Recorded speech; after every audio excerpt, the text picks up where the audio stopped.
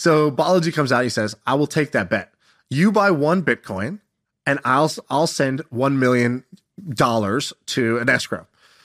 To be clear, this is 40-1 odds. So he's basically saying not only is this unlikely to happen, like if this was even odds, it would have been like, dang, Balaji's going to lose $1 million because Bitcoin's not likely to be worth $1 million. Then he added in 90 days, which is already a radical move. Then he said, and by the way, the $1 million versus 1 Bitcoin. Bitcoin's currently at 26,000 at the time he made this bet. He goes, that's 40-1 odds that I'm laying you.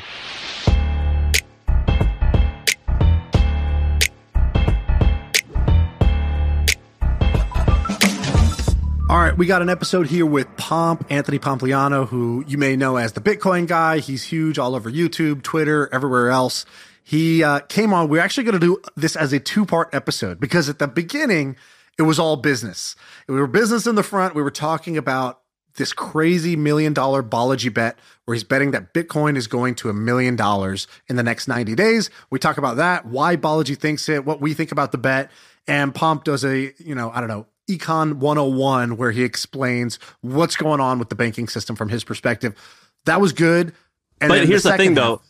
In that episode, the whole episode is about something that's going to happen inside the next 90 days. So if you're going to it is a little fearful listening to it. And so actually listen to the whole thing and do it now because we're talking about something that's happening in 90 days. And then go ahead. The second episode was way more fun and it was pretty wild. Go ahead. We talk about his business empire, what he's building and why he's building it that way, why he gave back all the money from his fund and shut that down, why it's huge. Turned off all his advertisers, millions of dollars of advertisers, what he's doing instead. So we talked about that. And then we talked about then it went off the wall and the pod got a little crazy, but in a great way. I think you're going to love part 2. He broke down all of his businesses and how they work. It's very impressive. It was pretty wild. He's impressive. He's significantly more impressive than a lot of people think, I think, because there's way more behind the scenes. Pretty funny stories, which Pomp is he's pretty buttoned up on his main channel because he's talking finance, he's talking serious, but he tells some pretty funny stories. So the second part 2 is the more fun episode. Part 1 is the more serious episode. I think you'll like them both. And we have to remind you guys that our episodes, we work really, really hard. And unlike every other type of podcast out there, our stuff's not free, but you don't pay with money. All you have to do is go to our YouTube page. We call this the gentleman's agreement. What is it? The ladies' understanding. The ladies' understanding. You go to our YouTube page, and the reason it's called that is because it's an understanding. It's an agreement. We can't be there behind your screen to check this. Otherwise, we would. But everyone's doing it. So just go ahead and do it and click subscribe on YouTube. And then just go ahead and do that on Spotify and iTunes because the more you do that, the more our volume goes up and we get more downloads and we could keep doing this type of stuff. Pomp ain't going to come on to episodes like this if we don't have a big listenership. Same with all the other guests. All right, enjoy. Pomp, we're live, by the way. We always just jump right into this thing. No small talk. Let's go. What do you guys want to talk about? Dude, I'm so glad you're here. You are the Ryan Seacrest of the industry. You are the hardest working man in content entertainment. I'm so glad you're not doing your 5 a.m. show anymore. I'm sure you're also pretty glad you're not doing that every morning. How does it feel to get some sleep? I've always slept pretty well, but the content stuff is it's the best way in the world to learn. You put information and ideas out there, and the people who agree or have things to add, they're super constructive and they respond to emails, they tweet at you, they do all that stuff. And then the people who vehemently disagree, they make their voice heard, very well. And so you quickly figure out good ideas, bad ideas, and then you also get all these rabbit holes to go down. And I think that probably the reason why, you two, myself, and many of the other people that we all know and spend a lot of time talking to, we enjoy it. The internet is this amazing thing that we all get to use on a daily basis. And so creating content, I found, is just this great way to elicit like-minded people and to learn. Hey, let's take a quick break to tell you about our sponsor. Finding a service solution that keeps your customers happy can feel impossible, like trying to remember the name of that guy you literally just met at that networking event. And HubSpot Service Hub can help. So with the service solution part, at least it makes it easy. It brings service and success together on one powerful platform with an AI-powered help desk and a chatbot to handle your frontline tickets so you could scale support and drive retention and revenue. Visit HubSpot.com/service to learn more. So I was, Pomp, We have a lot to talk about, and we'll do like a proper intro in a second. But I was talking to my friend Jason Yanowitz, who you guys used to work together. He worked for you. Now he has his own company, and Jason works pretty hard. He told me that you were the hardest working Jason person. Yanowitz used to work for you? Him and his partner Mike Ippolito, they were the two guys who helped me start the podcast initially. They tricked me. They literally came to me and they were like, "Hey, you should have a podcast." And I was like, "What's a podcast?" And they were like, like all these other examples. And then I was like, "I don't know how to do that." They're like, "Well, we do." And little did I know they had no clue what they were doing. They instead convinced me to do a podcast. And then they DM'd, I'm pretty sure, Gary Vaynerchuk's like podcast guy. And was like, "Hey, we're going to start a podcast. Like, what equipment do we need?" It's like, kudos to those guys. That was pretty good smart. hustle. And now they have a media company that does tens of millions of dollars, whatever. It worked out. And Jason works pretty hard. Jason told me that you're the hardest working person he's ever been with. He said that they used to work at your office 7 days a week and that you just were nonstop. But then when I went out to dinner with you recently, you told me your schedule. It didn't sound very hard. It sounded just normal. So which is it? Which is true? I think it's probably both. So one of the things I always use as a framework is there's kind of gas and brakes in life. And so at certain points, you need to hit the gas. And other times you can kind of like let your foot off the gas, coast as the car. And then other times you need to hit the brake. And knowing when to hit the gas, when to hit the brake is pretty important, actually. You don't want to kind of be hitting the gas when there's a wall in front of you. Like you want to make sure you are able to kind of go all in when it's necessary. But the second thing is you got to last. Right? You can't just sprint all the time. No matter how athletic you are, you got to have some level of endurance. And so that's probably one of the things that I've really learned to do over the years. I wasn't great at it at the beginning. Now I'm probably pretty good at it. But, we're recording this on Monday. Yesterday was Sunday. I recorded a podcast Sunday morning at, 11 o'clock in the morning after I did a 2-hour meeting with a friend at 9 a.m. And a lot of people are like, that sounds crazy. But I'm like, no, what did you do? You went and did all your hobbies. I have no hobbies. I literally hang out with my family and I work, but I do it because I enjoy it. And so if you enjoy doing it, this isn't hard. I'm looking forward to today talking to you two because I'm like, you know what? They're probably going to be ridiculous, probably going to have a lot of fun, and we're going to learn something from each other. How lucky are the three of us? 2 out of 3 ain't bad. So let's, we got to get to this crazy Balaji bet. And then I'm going to ask you what you're doing with your life after that. Cause I think you've got an interesting little empire. You have to set the stage for who he is, right? Who Pomp is? Okay, so let's start with who Pomp is. So I think you're known as the Bitcoin guy. I would say that's kind of how you built your brand. You've obviously done a lot more than that before that. I think you worked at Facebook and even Snapchat for a little quick lunch, and so you worked in tech. You started to build a big following on Twitter around crypto and Bitcoin. Built one of the bigger newsletters and brands in that space, and since then launched a bunch of businesses around it. So you had a VC, you sort of had your own VC fund, or you worked at a VC fund, then launched your own. You have a kind of a crypto jobs company. You have a bunch of things in that ecosystem. Since then, I think you've made some changes now. So I want to hear about those in a bit. But then we have this Balaji bet, and Pomp, why don't you just give us the quick 60 seconds on who Balaji is, and then we'll frame what this crazy bet is. And then I have some inside info also. All right. So I don't want to be a spokesperson for Balaji. So everything I say is my opinion. This is my description of him. This is my description of the bet. But Balaji Srinivasan is probably best known now for being one of the more kind of public figures to have predicted a lot of what happened for COVID. He was very early calling out, hey, this is a risk. If this risk becomes a reality, here's how bad it could get. And, again, as with predictions, a lot of it was right, some of it was wrong. But generally, I think people point back and they're like, man, we should have listened to that guy. He then went on a 2 or 3 year heater where he kept making predictions and kept being right about a lot of things. And so the internet kind of rallied around this idea of the worst words to ever hear was Balaji was right. And so when you build that type of kind of following and that type of reputation, now people put a lot of weight when you say something. And so his latest thing is Bitcoin is going to hit $1 million in the next 90 days, which sounds absolutely insane. Bitcoin's trading at $27,000. It's 40x from here, and to do it in 90 days, we've never seen an asset really ever do that before. Now, I don't agree that is highly likely. I would put it at maybe, I don't know, 5% chance, which is actually much higher than probably most people would put it. But to me, the most interesting part is like the reasoning behind why he's saying this. And, I think it's important to call out the Balaji's bet is like the best meme of 2023. He was able to essentially create a meme that has caused millions of people to now talk about this idea of hyperinflation, bank failures, and Bitcoin. And I think that's ultimately what he was trying to do. So if you asked him in a private room, like, hey, do you really think Bitcoin's going to be $1 million in 90 days? He's putting $2 million on the line. So like, he definitely thinks there's a chance, but I don't know if he's at like 99.999% likely, or if he's trying to call attention. What's 2 million to him? Is that a big deal or no? It's hard to tell. So Balaji, before he became known as the like Balaji was right guy, he built and sold a number of companies. I think at least 2 that I know of had 9-figure exits. Like he's like real, right? He's a great entrepreneur. He worked at Andreessen Horowitz for a while. He was at Coinbase as the CTO. Like he's a very real entrepreneur and investor. And so he's done well for himself financially.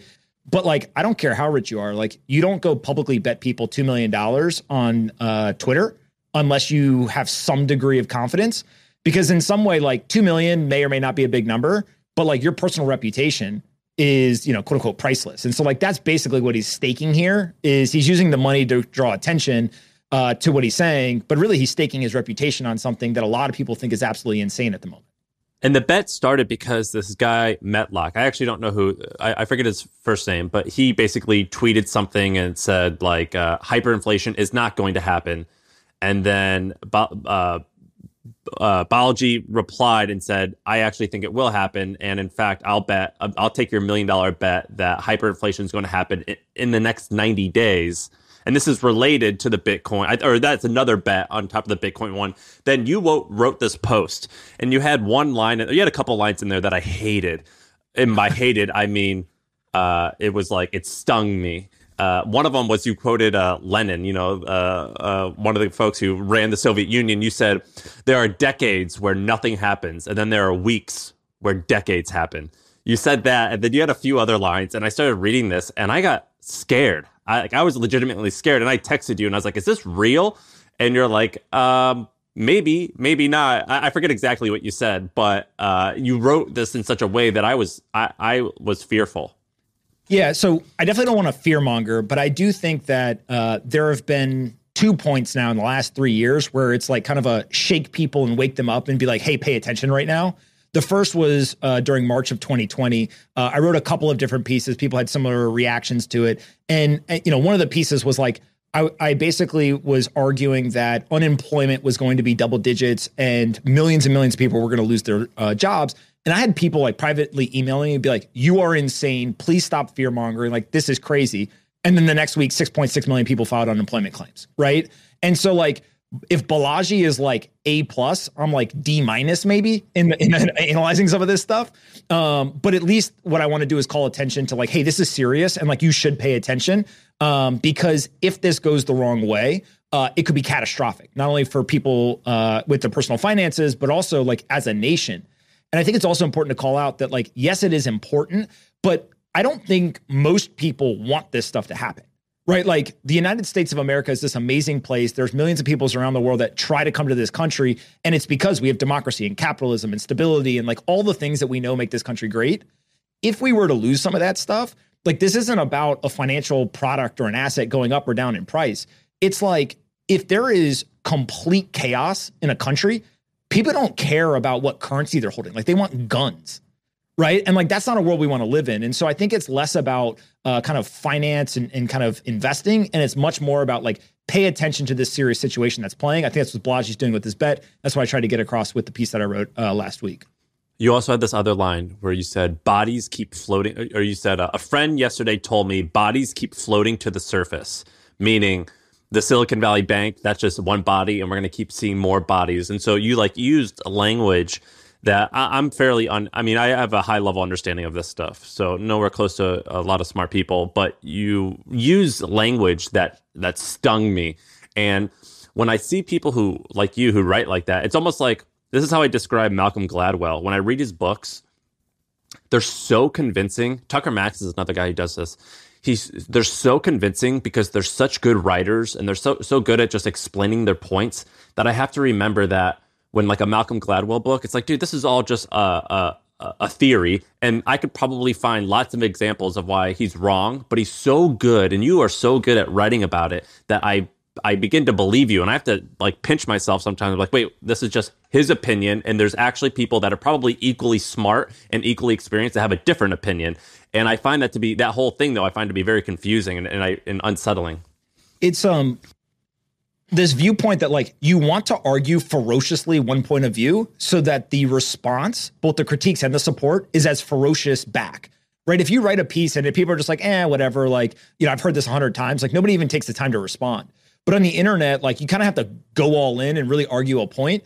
But if you are intelligent, hopefully if you get new information or you see a critique that you're like, oh, that's actually a great point, and you're willing to change your mind, then you can very quickly iterate your way closer to the truth. It's hard to always get to the truth. But I think that's kind of why I write that way, is just argue ferociously, and then you'll get the ferocious response, and that will help you get to the truth faster.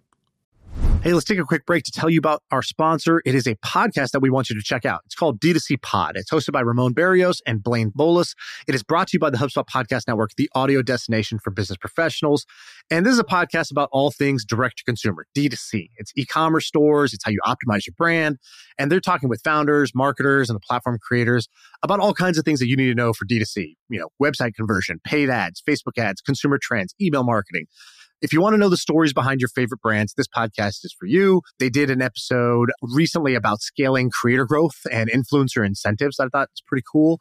So check it out. Listen to D2C Pod wherever you get your podcasts. What's the best? Let me ask one more question about this, Sean, really quick. What's the best argument as well as the best person that you like to read that takes the opposite stance of you, that you can see, that you would say, if I'm wrong, I think this could be true? Like, who do you like to read that thinks you're wrong and they could be right? So it's different on every topic, obviously, and even in individual situations. I have friends who I agree on 95% of stuff with, and then there's that one thing that they like vehemently disagree with me on, and I actually pay attention more when they disagree than to the person who disagrees with everything. Right? It's like once somebody has shown that they're a clear thinker and somebody's able to actually think through individual ideas, and they don't just succumb to like, oh, Sam and I are friends, we always agree on everything, so like on this new topic, I should just agree with him. Actually, I want to surround myself with people who they are very clear when they agree and they're very clear when they disagree. And what you want to look for is like volatility in agreement. So the more that somebody agrees with you, you pay attention and put weight on when they disagree. And then the more that somebody disagrees with you, that you want to pay attention when they actually agree. So it's that volatility or that kind of reversion away from the mean that ends up being important to pay attention to. But who are those people in this case? Is there anyone? Right now, I would say, so it's less about like individuals. I think there's a whole cohort of people. Everyone has kind of a little bit different view, but let me explain first kind of what's happening, and then it'll help me explain why I think that there could be a counter argument to it as well.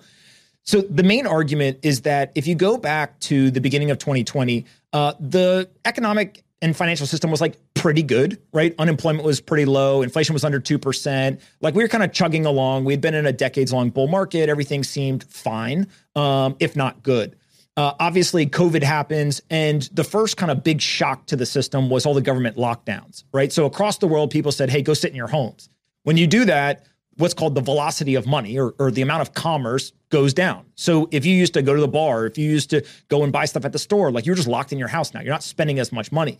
So when velocity of money goes down, people get scared. And when they get scared and they're fearful, there ends up being something called a liquidity crisis. And the best way to think of a liquidity crisis is just like you look at your portfolio of assets and you're like, I want dollars. I want safety. And so you just sell everything that you can to try to get dollars. So people didn't care if it was stocks, bonds, cryptocurrency, if they had liquid, real estate assets they could sell, commodities, anything. They just sell everything and they want dollars. And so if you go back and look in March of literally meaning cash in a checking or savings account. So that's like step one. And then if you remember during March and April of 2020, people didn't know what was going on. Like I went to the ATM and I pulled out a bunch of cash. Like people were literally pulling physical cash out and they're like, well, just in case, right? Like who knows what's going to happen? They also were like buying toilet paper and doing all like the crazy stuff because fear takes over. And so when these liquidity crises happen, all assets go down and the dollar becomes stronger. And central banks and governments have to make a decision. They can say, hey, we believe in the free market and we're just going to like let this play out. Yeah, it'll be painful in the short term, but like the free market will kind of figure it out over time. Or they can, what they normally do, say, we are going to intervene. We're going to step in. We can't let our people suffer. And so, of course, like politicians and central bankers, they're very short-term optimized because there's pain that millions of people experience on a day-to-day basis. And it's hard to sit by and watch people suffer. So it makes sense from like a human viewpoint as to why they would step in. Although I disagree that many times they probably should not step in. And so that's what they did. They stepped in. They basically dropped interest rates to 0%, which just made it incredibly attractive to borrow money, right? If people are borrowing money, that means they're going and they're spending it. They're buying houses. They're buying all this kind of different stuff. And then they also pumped, between the central bank and the politicians, trillions of dollars into the economy. One key thing that a lot of people missed, including myself initially, is that regardless of how the money got into the system, the money ended up in the banks. So if they gave $1,200 checks to individuals, whether they bailed out the airline industry, whether they created all sorts of stimulus packages, whatever, when people received the money, whether they spent it or they held it, someone, an individual or a company, put that money in the bank. And so the deposits of these banks exploded. Silicon Valley Bank is a great example. They had about $60 billion of deposits to start. They ended up having about $190 billion of deposits. So kind of 3x growth, $130 billion or so.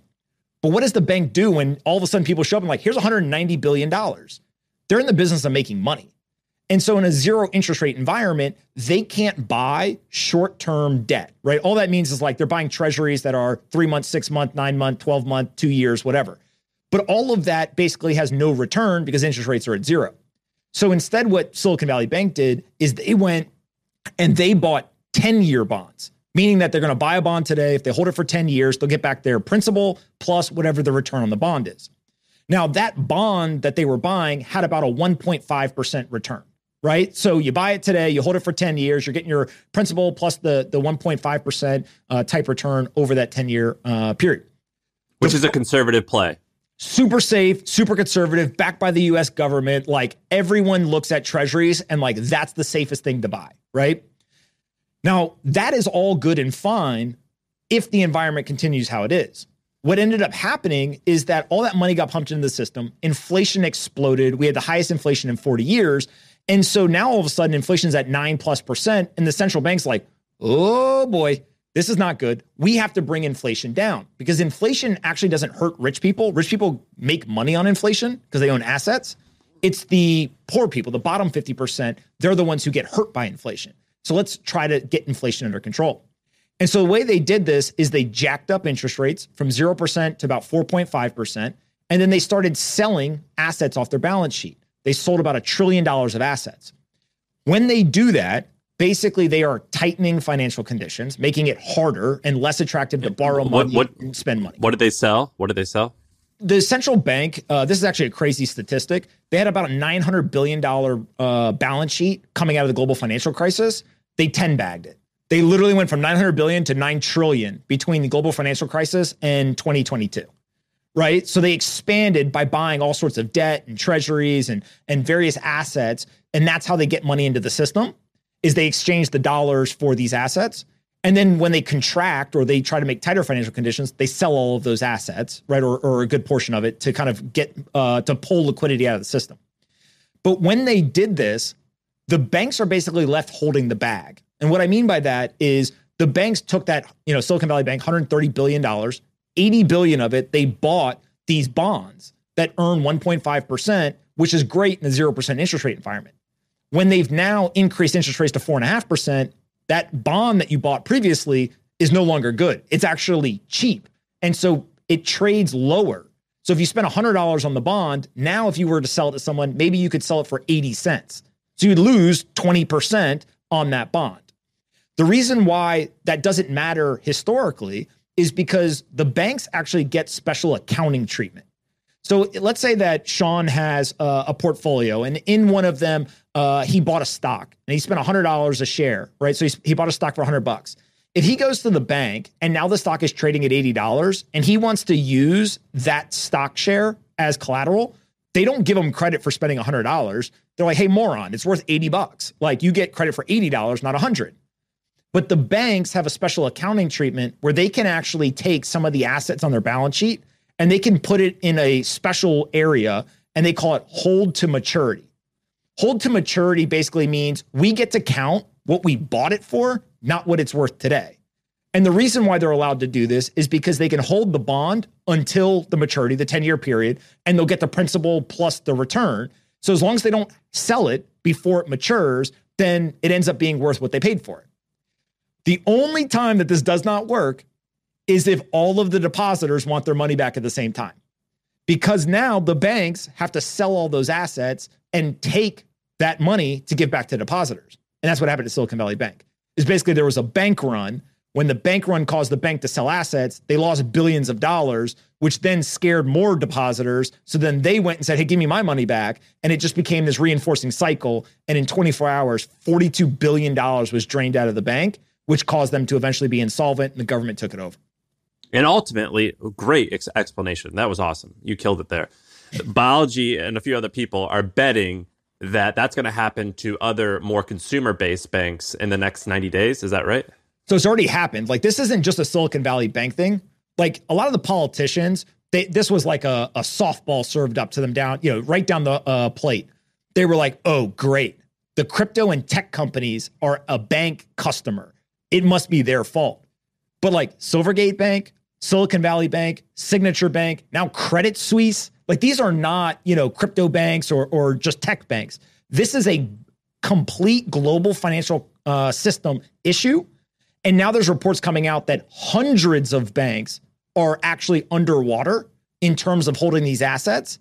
And so that's why you've seen the central bank and the governments around the world step in and say, we will backstop a lot of these deposits because they don't want people to be so scared that they go and they try to take their money out of the banks. Because if everyone goes to do that, that then basically creates a cascade of bank runs.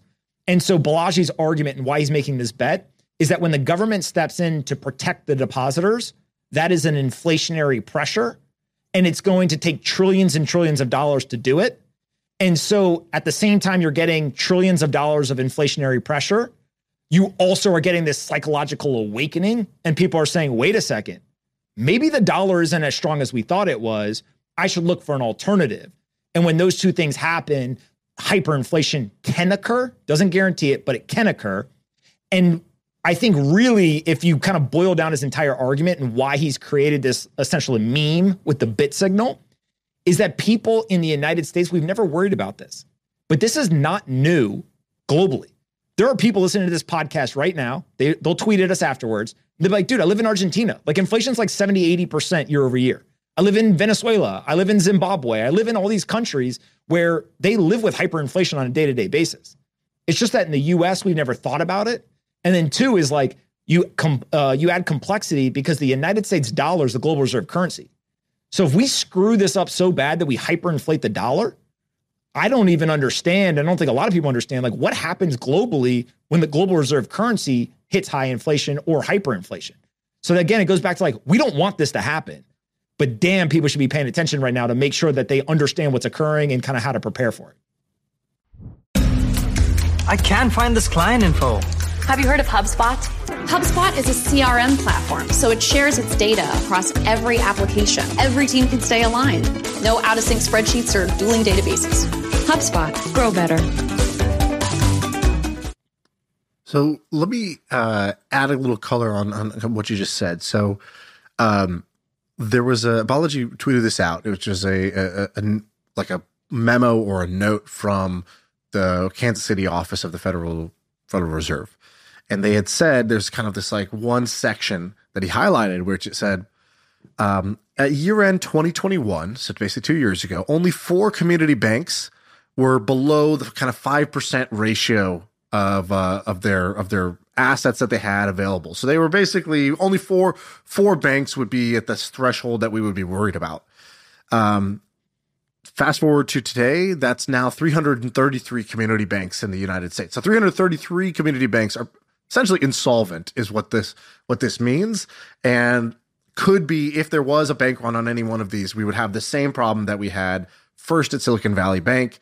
And then what was about to happen on, last Monday or whatever, where everybody was going to go to, I know here in California, First Republic Bank was like, the domino that was ready to fall before they came in and said, no, everything's safe. All your deposits are guaranteed. Don't worry. To try to stop that from happening, because there are 333 banks. just in the United States that they say are below that ratio. Now, what that would do to the next tier, who knows? And also overseas, because the dollar is the reserve currency, overseas, there's a bunch of banks that hold dollars, and they're worried about what if there's a bank run on us. And so, like, just last night, overnight, on a Sunday night, it's bad when they're sort of working on a Sunday night and, making these announcements where they're like, oh, we're establishing this like swap line. And it's like, what's the swap line? Swap line is basically, hey, we'll bail you out too. So if you need dollars, the Central Bank of the United States will give it to you to European Central Bank and all these other places. So they basically established this overnight back channel, which said, if you need dollars because you're going to get hit with a run, we don't want you to fall over and cause this cascade of fear and panic and withdrawals. So we will also backstop you, just like we backstopped, the community banks in the United States. So that's to Balaji's credit. I think he has correctly identified, just like he did with coronavirus, that, hey, this might be a lot worse than you think. And there's actually data to support that the conditions are worse than you think. Now, what's funny is Balaji actually did this twice. So he had like a V1 of trying to spread the word, Sam. I don't know if you saw this one. So the first V1 was, he goes, the bit signal. He goes, how do you ring the fire alarm on the internet? How do you show it's not a false alarm? I'm putting up the bit signal. He goes, I'll put $1 million in Bitcoin to alert people about this stealth financial crisis. I'll give $1,000 to the best 1,000 tweets that show a reply with a graph, a stat, a meme that will bring attention to what's happening. Because the central bank, the banks, and the bank regulators have bankrupted us. They're trying to hide the insolvency of the banks to you, the depositor. Which is a weird thing to do, right? That's like, it's helpful that he's trying to help, but sometimes that doesn't help, right? So this was a pure giveaway, right? This is not a bet. He said, I'm giving away $1 million I'll give $1,000 to the 1,000 best tweets that will spread the word. This tweet did pretty good, 13,000 likes. And he tried, but then he hit you with just like a bunch of like, things that to Balaji is like light reading, but to the rest of us is like, oh man, like I gotta hook up to an oxygen tank just to intake this amount of information. So it's like this crazy thing. So he'll tweet this table of like, 45 currencies that have done hyperinflation. He'll tweet out a thing that basically shows some random meeting minutes from the Fed in 2022 that showed that they knew something, right? Like all these data points, but it wasn't really going viral until this guy, James Medlock, comes out and he goes, I'll bet anyone $1 million the U.S. does not enter hyperinflation. And James Medlock, by the way, I think, by the way, he had it. It was even scarier. I think he said everything that we're talking about. By the way, it's within 90 days of like last week, right? No. First, it was James Medlock just said, "I'll bet anyone $1 million hyperinflation doesn't happen." Okay, that was that guy's tweet. Balaji just takes this random. By the way, I interrupted you. Say who he is. Dude, I don't know who this guy is. His bio says social democrat, market socialist in the sheets. I don't know what this guy's talking about. This guy's like, it's a meme account. It looks like. So, like he's got a picture that I don't know who this is. Meme so anyways, $1 million bets. Yeah, exactly. His email is at mastodon.lol. Okay, so like let's be real about what's going on there. So Balaji comes out. He says, "I will take that bet. You buy 1 Bitcoin." And I'll send $1 million to an escrow. To be clear, this is 40-1 odds. So he's basically saying not only is this unlikely to happen, like if this was even odds, it would have been like, dang, Balaji's going to lose $1 million because Bitcoin's not likely to be worth $1 million. Then he added in 90 days, which is already a radical move. Then he said, and by the way, the $1 million versus 1 Bitcoin. Bitcoin's currently at 26,000 at the time he made this bet. He goes, that's 40-1 odds that I'm laying you. And he says, all we got to do is find a mutually agreed on like escrow or custodian. And he tweets out this bit signal graph. And so he's like, I'm doing this again. Now this tweet goes viral. This one gets 11 million views because it's more provocative. It lets anybody. And at first, the wave of tweets, myself included, was like, Balaji's nuts. He's gone crazy. Like this doesn't make any sense. And so, because it was like, not only was the bet unlikely to prove in his favor, it was a perfect bet for Mr. James Medlock over here, the Democrat in the streets and the socialist in the sheets. All he had to do was buy 2 Bitcoin, right? He could buy 1 that he's putting up for the bet. And if he's wrong and the dollar does hyperinflate, Bitcoin becomes worth $1 million, all he had to do was buy a second one. So if he could, for $52,000, he could guarantee himself $1 million payday. So it was like an absolute no-brainer. And the poker player in me was like, Balaji, what are you doing? You've given this guy like a no-lose bet. And so I messaged him and I was like, hey, Balaji, this is crazy. What are you thinking? And here's what he replied. I think I could share this because it's not anything that he's not tweeting out. He's tweeting all this stuff out anyways, so it's not overly crazy. But here's what he said. So he goes, he just replies, "All the banks are insolvent." That was the first reply. He goes, "Have you seen The Big Short, where one guy figured something out early and everybody else thinks he's crazy? That's what's happening here." He goes, people think this was a single bank issue like Silicon Valley Bank. It was a central bank issue. All the banks are dead. 10 days ago, there were no dead banks. Today, there are 5. And if people realize this and they'll start to pull their money out, they'll realize that the banks don't have it. It's Uncle Sam Bankman-Fried, not Uncle Sam.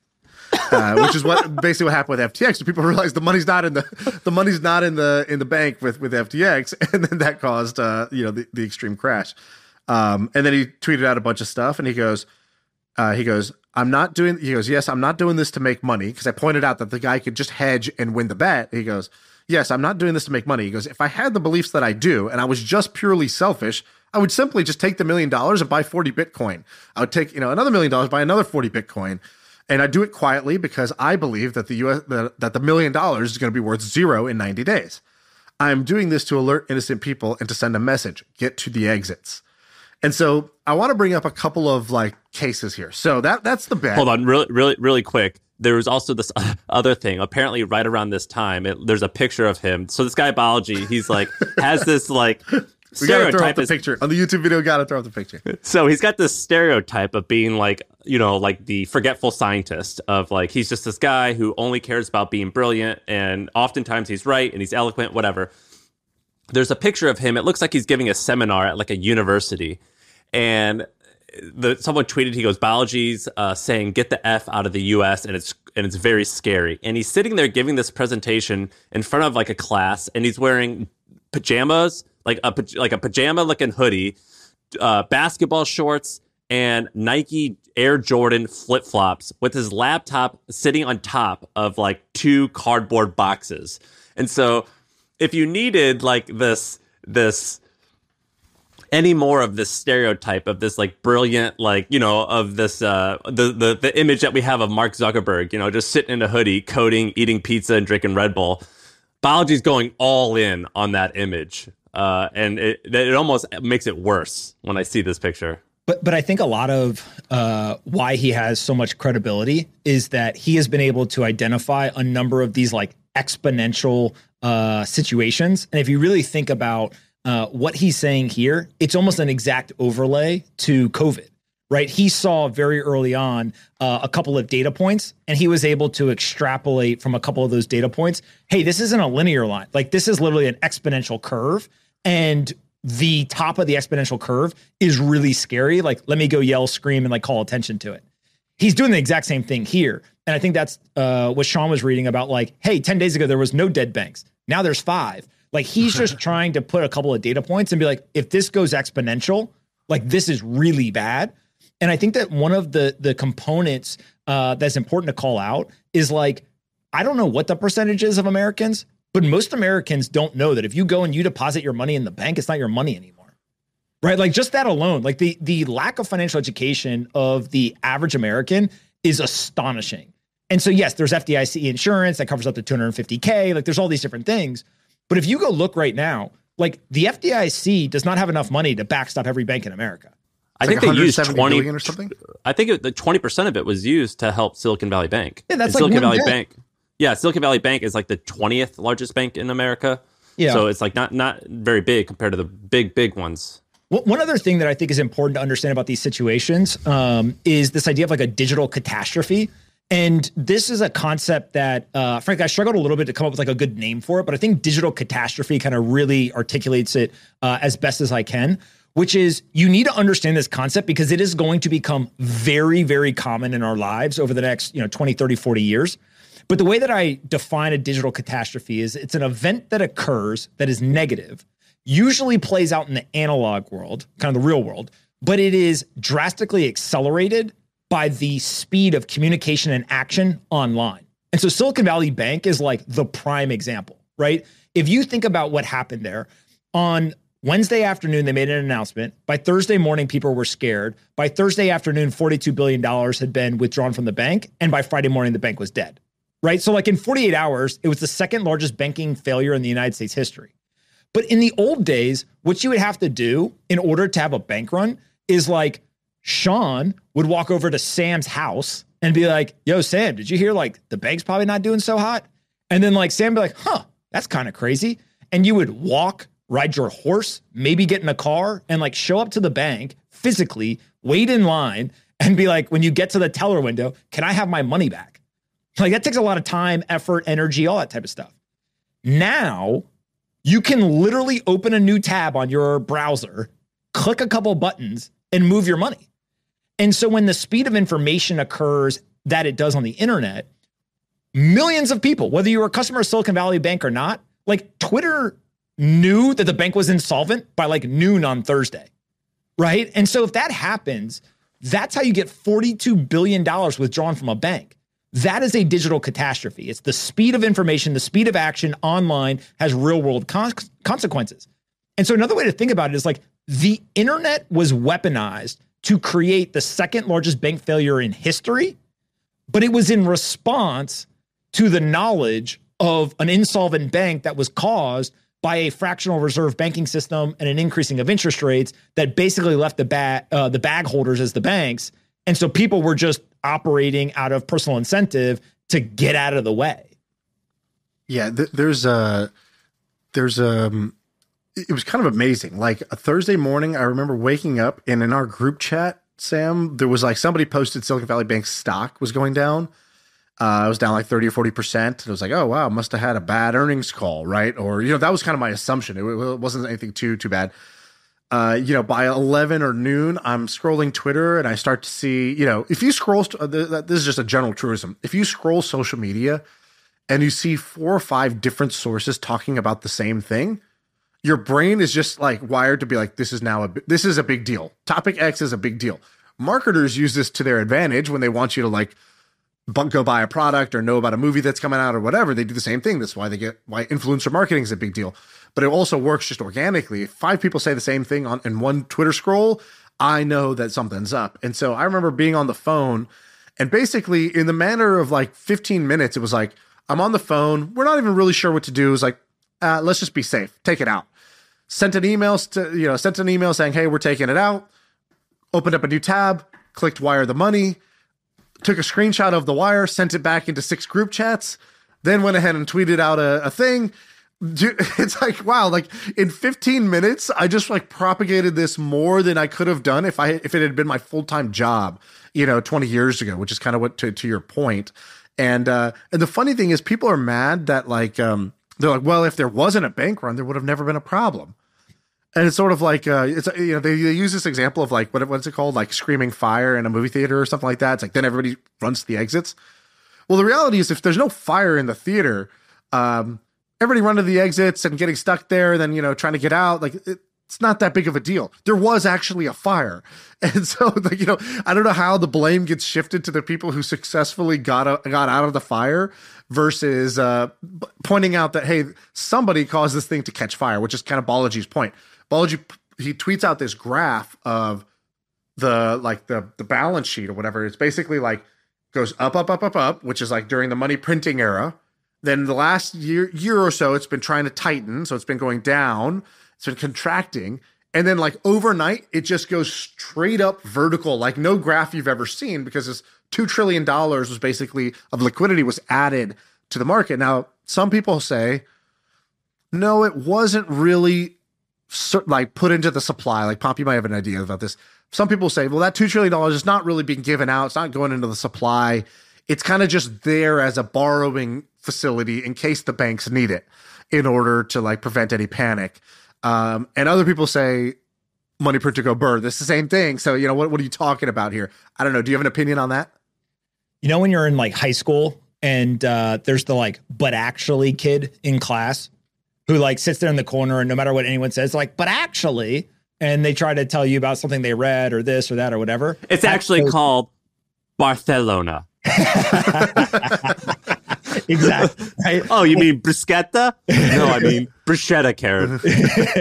Like that is those people on the internet, right? These people who they're the same people during COVID that were like, but actually, and then they would go on some rant, right? Like, no, the government locked us in our homes and literally printed trillions of dollars and created 40-year high inflation and absolutely screwed millions of people. I don't care what, but actually you have to say. And then you look at the same situation as like, they were like, but actually inflation will be transitory and it will come back down, right? And then you're like, no, that's not how this works. And so ultimately what you end up having, which makes markets, so like this is a part of capitalism, is you have theory meet reality. Sometimes theory is a great primer and overlay on reality, and other times it's not. And what I've learned over time is that the more complex the system, the less likely it is that the theory overlays perfectly on reality. And like, there is no more complex system than the economic system of America, let alone the world. And so all these people who are like, oh, inflation will come down because the Fed will do this or that. Well, like, the Fed isn't the only thing that contributes to inflation. There's supply chain disruptions. There's geopolitical war. There's like all these different components to it. And so I think that you've got to be very careful just looking at theory and trying to impose theory onto reality. But the other thing that I would say throughout this entire kind of cycle or new, kind of news development, man, are we lucky we have the internet.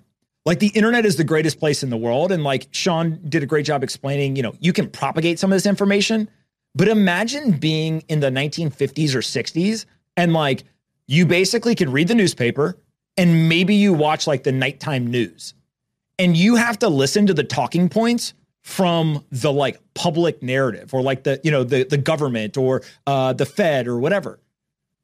On a daily basis, there are things that are said by those who kind of set the public narrative, and within seconds, people on the internet destroy the narrative. And they're like, nope, that's not true. Here's these 5 points. And like, I don't care necessarily who's right or wrong every single time, as much as it's like, I want both sides. I want what the people in charge are saying, and then I want the people who like think the people in charge are idiots are saying. And then I'll kind of like think for myself. Right. But the internet is what has empowered that. And so like, wow, what an amazing time for us to be alive to have that ability, because literally 2 generations ago, they didn't have, like, what are you gonna do? Go to the encyclopedia and look up like, what is a bank run, right? Or like, how does central banking work? It's just amazing that we now have this capability. So I think we should wrap this segment up, and I want to wrap it up by each of you in just a couple of sentences saying, what do you think is going to happen in the next 90 days? And are you guys doing anything? Sean, you go first. Okay, so I'm going to say 2 things. I think in the next 90 days, I think Balaji is actually correct on everything except for his 90-day point, because I think that's too hard to know.